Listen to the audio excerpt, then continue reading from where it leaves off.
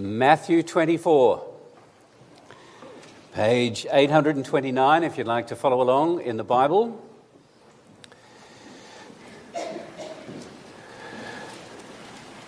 You know the Gospel of Matthew finishes 33 AD or so. Jesus is raised from the dead. He says to his disciples, "All authority in heaven and earth has been given to me. Go into all the world and make disciples of all nations." And in the book of Acts, which picks up the story, the early church did. They enjoyed great success in the early days. Thousands flocked in to the church in response to the message.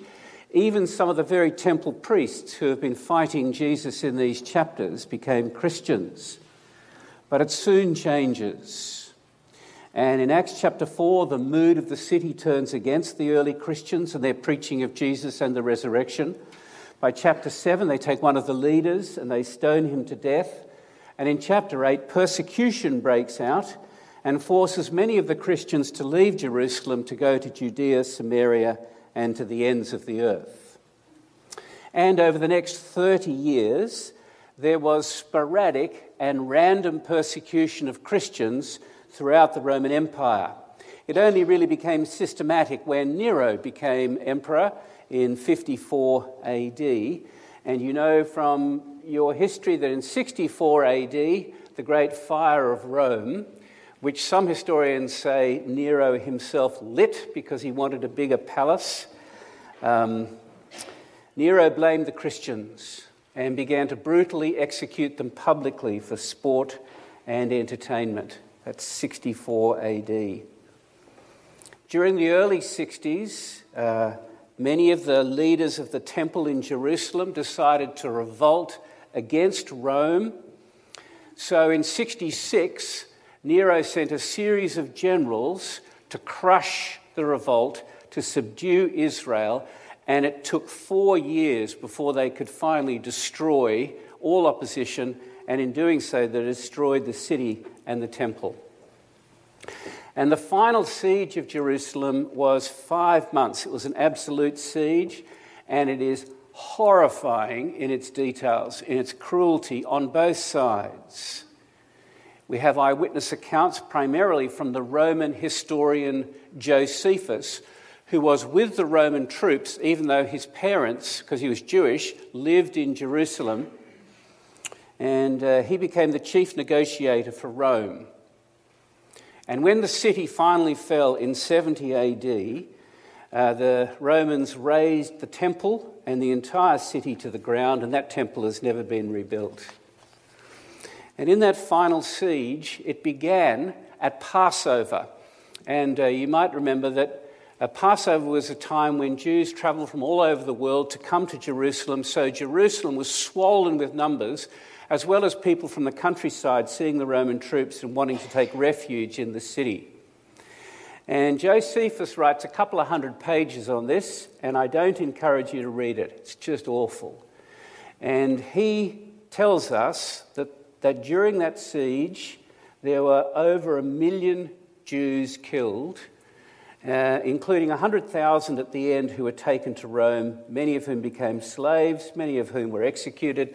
And you can go to Rome today and you can see the Titus Arch and the picture of the slaves entering Rome. And the destruction of the temple in 70 AD was utterly devastating to the Jews. It's hard to explain this. The temple was as important as the Garden of Eden. It was as important as the tabernacle in the wilderness. It was the physical symbol of the presence where God made his presence dwell on earth.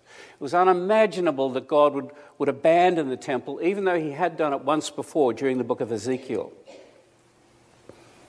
And after the attack of 66, when the attacks began in 66 AD, the Christians in Jerusalem saw the signs, and as a body, they left the city and travelled across the Jordan Valley and up to the hill town of Pella, and most of them escaped the worst of the destruction of Jerusalem and the temple.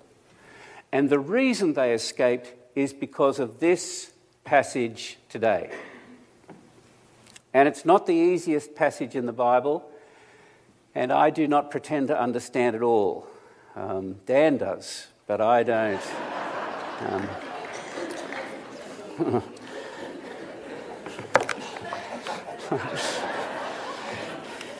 You know, since the beginning of chapter 21, Jesus has been in the temple. He's been preaching and healing, facing vicious hostility. And now in chapter 24, verse 1, for the last time, he severs connection with the temple. He walks away. He abandons the temple. And the disciples, as they're walking away, point out, oh, isn't it beautiful? What a magnificent building it is. They're not really tracking with Jesus. And it is magnificent. We know the original stones were up to 20 metres wide. And Jesus says every single stone will be torn down, thrown down. There'll be nothing left. And the disciples can hardly believe it. So they then ask Jesus two questions, and these two questions drive the next two chapters. The first question drives our passage today. The second question drives next week's passage. The first question is about when does the temple come down? The second question is about when is your second coming and the end of time itself? Look at verse 3. Just look at these two questions.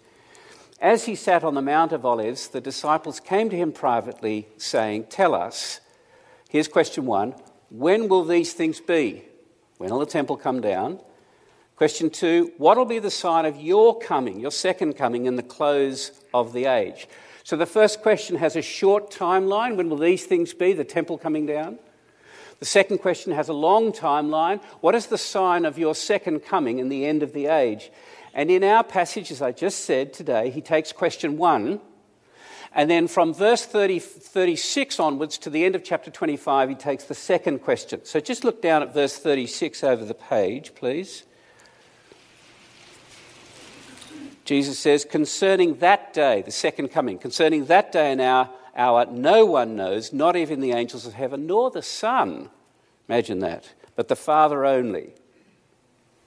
In other words, Jesus is saying, I am going to give you signs for when the temple comes down, but as for my second coming, nobody knows that, and your task is not to plot out a timeline and a schedule and a calendar. Your task is to be ready. We'll hear about that next week.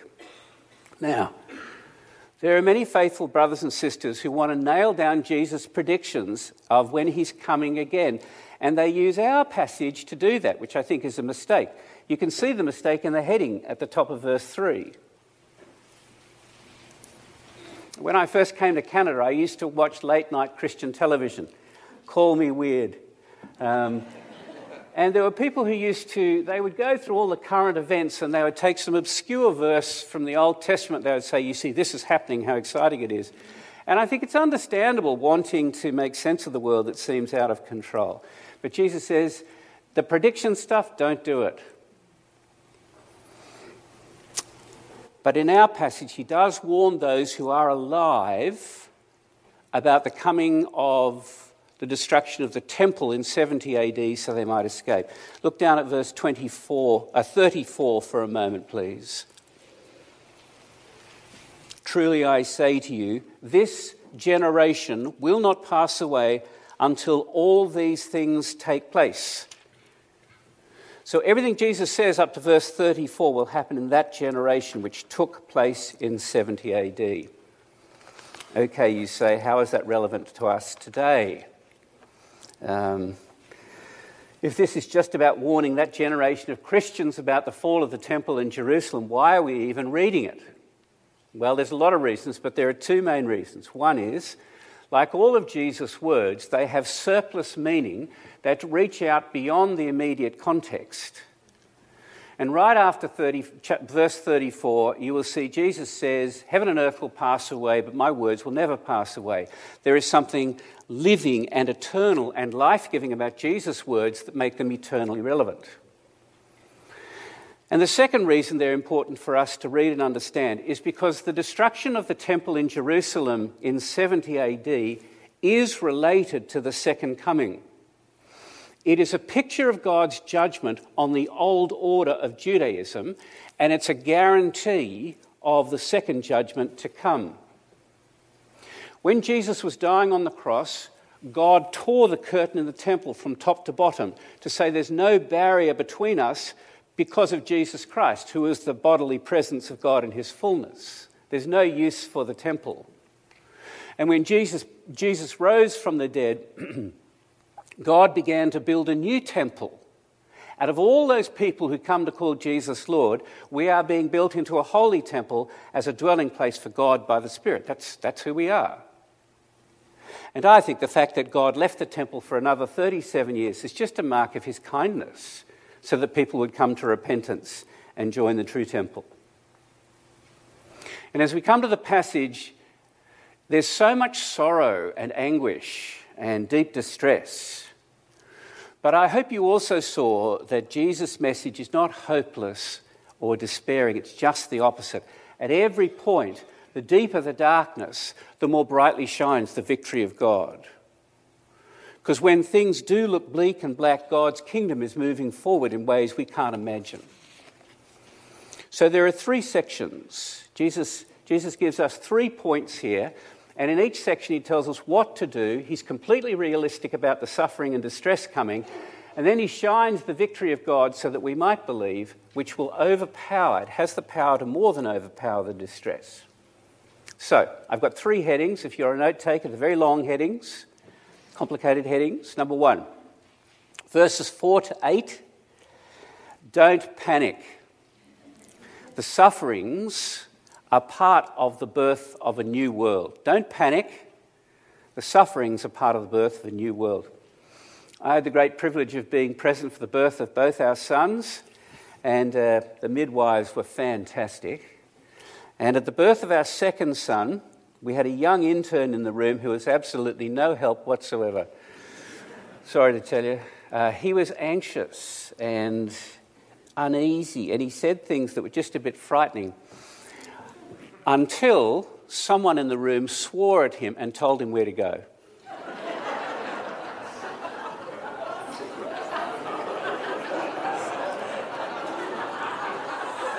It was a great moment. And I won't tell you who it was, except that I've lived with her for quite a long time. See, in the midst of distress and anguish, you don't want someone who's anxious and alarmed. Jesus is very realistic about the pain in the world. And he's the man of sorrows. Look at verse 6.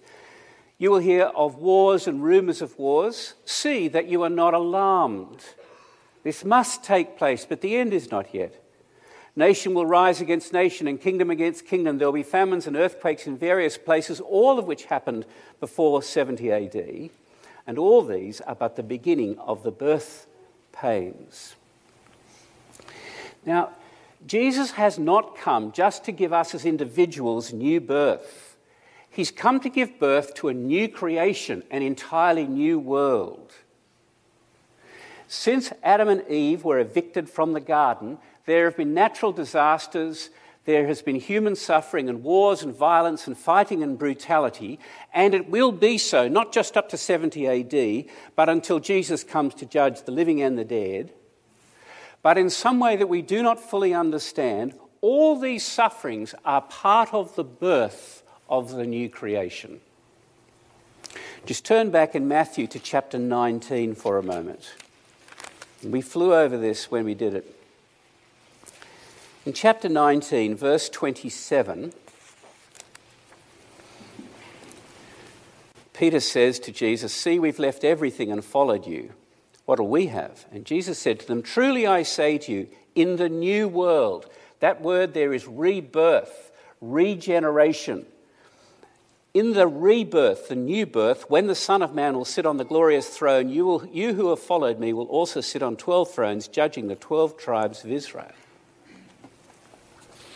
So the birth pains that Jesus speaks about in chapter 24, this new birth is not an evolution from one stage gradually to another. It's a radical remaking of the entire creation, a new heavens and a new earth. And everyone who has followed Jesus Christ and everyone who has made any sacrifice from him will not just be part of that new creation, but will be blessed with unspeakable blessing in the new world. That's what he goes on to say. That's why Jesus says, don't be alarmed. From Syria to Somalia, from the coronavirus to the catastrophic fires in Australia, from climate change to your own personal cancer diagnosis, Jesus says, do not be alarmed. Yes, the pain is real. Yes, it can feel overwhelming. Yes, we need to be the hands and feet of Jesus Christ, reaching out and helping each other. But while everything around you is shaking, you need not shake, he says, because all these things are bringing about something that's eternal and secure. These are the birth pains of a new world which I am making for you. And I know some of us feel absolutely overwhelmed, and some of us ought to feel more overwhelmed. And we need to help each other here in bearing one another's burdens and pointing each other to God and what God's doing. He's not lost control. He's not surprised. These are the beginning of the birth pangs. That's the first point. Do not panic. The sufferings are part of the birth of a new world. Point 2, verses 9 to 14. Do not let your love cool down because of the triumph of the gospel. Don't let your love cool down because of the triumph of the gospel. Now, Jesus shifts the focus from the troubles outside the church to troubles inside the church. And in verses 9 to 12, there are 3 sentences, each with 3 verbs, and the emphasis is on the last one. Just look down at them with me. So, verse 9, they'll deliver you up, first verb, put you to death, second verb, you'll be hated by all nations for my name's sake. Verse 10, many will fall away, they'll betray one another and hate one another. Then the third one, many false prophets will arise, lead many astray. And because lawlessness will increase, the third one, the love of many will grow cold. You see the pattern? Hate, hate, love grows cold. Because the essence of the Christian faith is a burning love for Jesus and for one another. And because we know the love of God for us, as we sang today, is so extreme, we're not conformed to the outlook of those around us. The world can only live by what it sees. We live by the love of Jesus Christ. We live by the eternal word of Jesus Christ. But it's so difficult to fan into flame that love in the face of persecution, and particularly in the face of persecution from those who used to follow Jesus Christ and have now turned aside. Because when people fall away, they don't become neutral. They gradually become hostile. Their former love grows cold, it burns low, and turns to scorn and ridicule and then betrayal, and then they take it out on those whose love continues to burn. This is so important to us. You will never stand firm without love for Christ. We'll never want to share Christ with others without love. We'll never pray desperately. We need to strengthen ourselves in the love of Jesus Christ. And in the midst of this terrible stuff going on in the church, the early church, and in the church today, what is God doing? Verses 13 and 14, he's saving those who endure, and he's using them to bring the love of the gospel and the kingdom to all. Look at verse 13. The one who endures to the end will be saved. 14. This gospel of the kingdom will be proclaimed throughout the whole world as a testimony to all nations, and then the end will come. Aha, people say. Verse 14 sounds like it's talking about the second coming. And certainly mission agencies have taken verse 14 to say Jesus won't come back until we reach every language group, give to us. That's not the way the New Testament sees it. He is still talking about the fall of the temple and the end of the old order in 70 AD. Do you know, later on in the New Testament, the Apostle Paul, writing to the Romans in 52 or 55 AD, he says, my gospel has been made known to all nations, according to the command of the eternal God. In 62, he writes Colossians, and he says, this gospel has come to you as indeed in all the world it is bearing fruit and increasing. So the gospel had permeated, gone right to the ends of the empire before the destruction of the temple. And because God is building another temple, a spiritual temple, underneath all the confusing events, the terrible suffering outside, the betrayal inside the church, here it is, the gospel of the kingdom is moving forward in triumph. Now, I find that very very encouraging. It was encouraging to the first Christians at the time, and I think it's encouraging for us. Because God's response to false teaching and apathy and betrayal and persecution is to give his people greater boldness in witness, a greater fire of love for one another, and the ongoing growth and triumph of the gospel. We've seen it in history, we've seen it in China, we've seen it in Iran today. Pray that we would see this in Canada. Don't let your love for him cool down. Fan into flame that love for God and for each other. Because endurance, if it comes from love, is connected to evangelism. They're not separate from each other. If you stand grimly, that's never going to attract people. But standing joyfully and firmly for the message of God defies all those difficulties, both inside and outside the church. And Jesus says here the gospel will triumph. And in the midst of all these difficulties, verse 3, he is very capable of saving us completely. Okay, so you've been with me so far. You're with me so far? That was the easy part. This becomes more difficult here. So from verses 15 to 31, the focus becomes both more narrow and more broad. So you see in verse 16, he's speaking specifically to those in Judea. And then down in 29:30, he's speaking cosmically of the rule of the Son of Man in language that is highly symbolic and apocalyptic. So my third point is this: watch and pray because of the triumph and rule of the Son of Man, verses 15 to 28.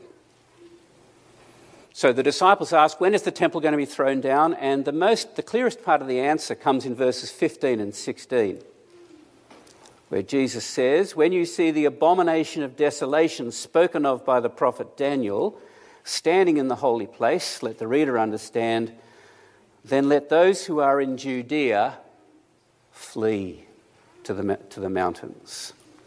Now, the abomination of desolation, that was the name my mother gave to my room when I was a teenager. Not it.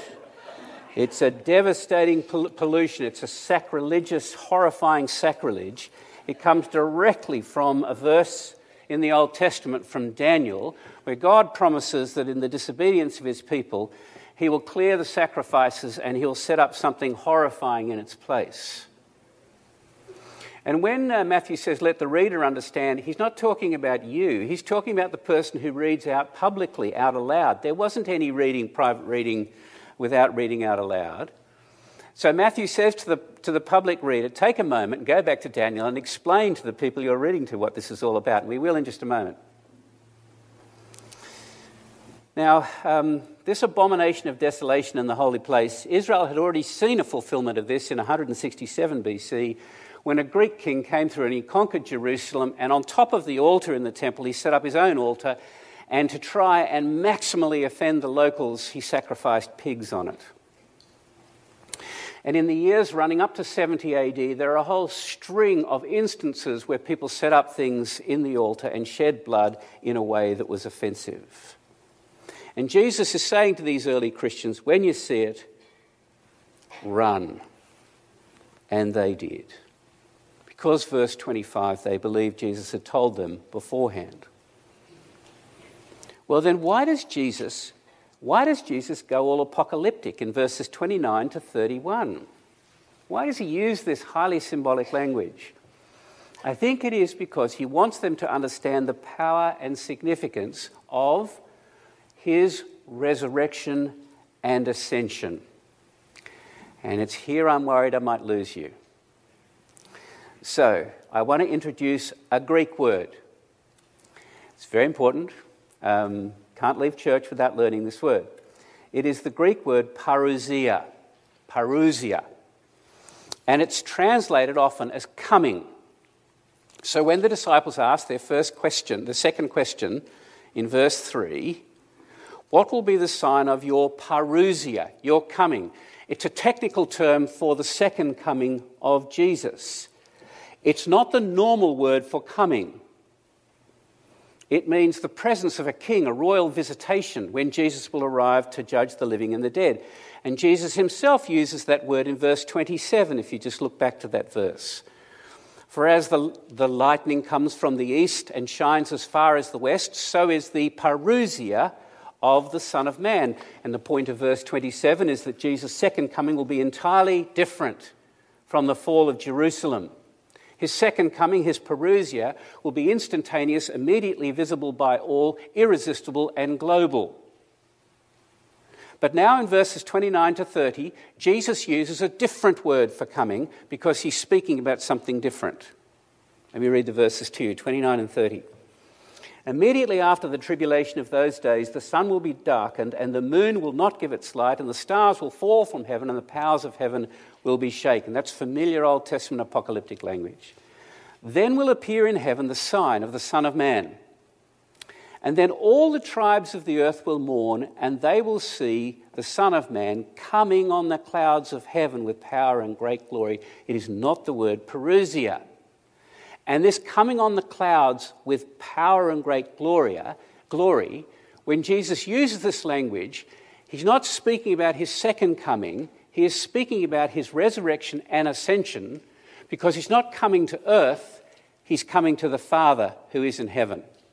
Let me explain. Keep your finger in chapter 24 and go back to Daniel chapter 7, please.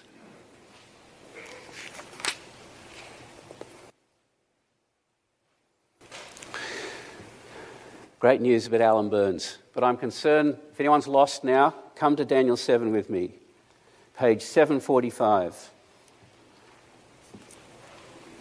This is Daniel 7, 13 to 14.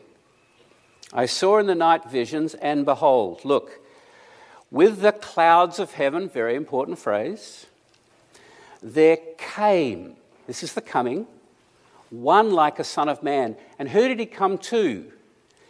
He came to the Ancient of Days, who is God, and was presented before him, and to him was given dominion, glory, and a kingdom, and peoples and nations and languages should serve him. His dominion will be an everlasting dominion which shall not pass away, and his kingdom one that shall never be destroyed. So this reference from Daniel 7 that Jesus picks up here is not coming to earth, it's coming to the Father in his ascension. Okay? So when you come to the New Testament, Jesus comes first as a baby at Christmas, and he's promised that he will come again to judge the living and the dead. But when he rose from the dead and ascended into heaven, he sat down at the right hand of the Father. He came to the Father, and God gave him all authority in heaven and on earth. And that resurrection and ascension is the most massive reversal the world has ever seen. And the implications are so vast, they can only be described in symbolic language. In the death, resurrection, and ascension of Jesus, it is as though God is rehanging the sun, moon, and stars, resetting them in place so that now they can serve and bow down before the Son. And God's promise is that now he is putting all things under the feet of Jesus Christ. That's what's really going on in our world. Amidst all the suffering and darkness and difficulties, God is now putting everything under his feet.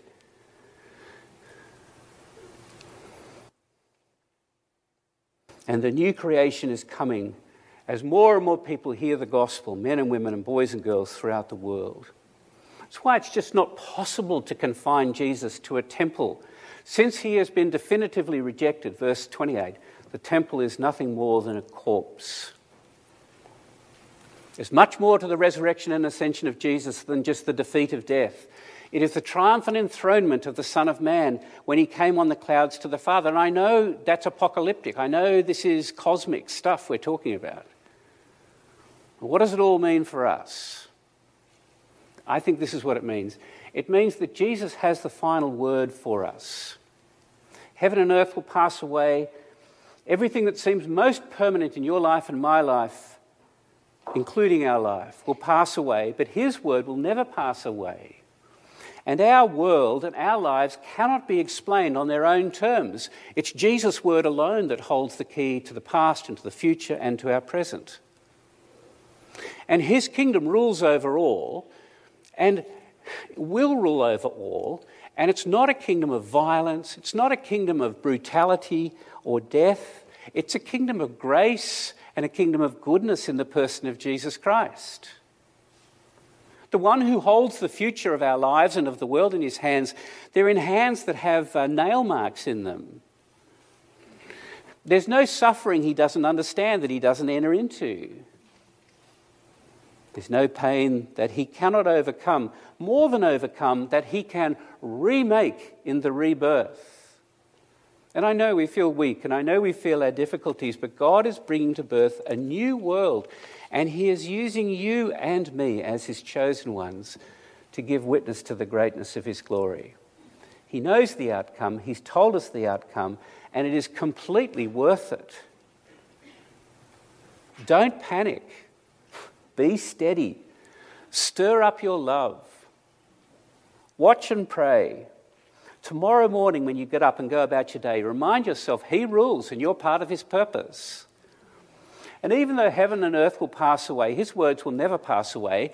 And 70 AD confirmed it, but even more importantly, his resurrection and ascension confirm it. And so we wait with patience together, knowing that one day this world will become the kingdom of our God and of his Christ, and he shall reign forever and ever and ever. Amen.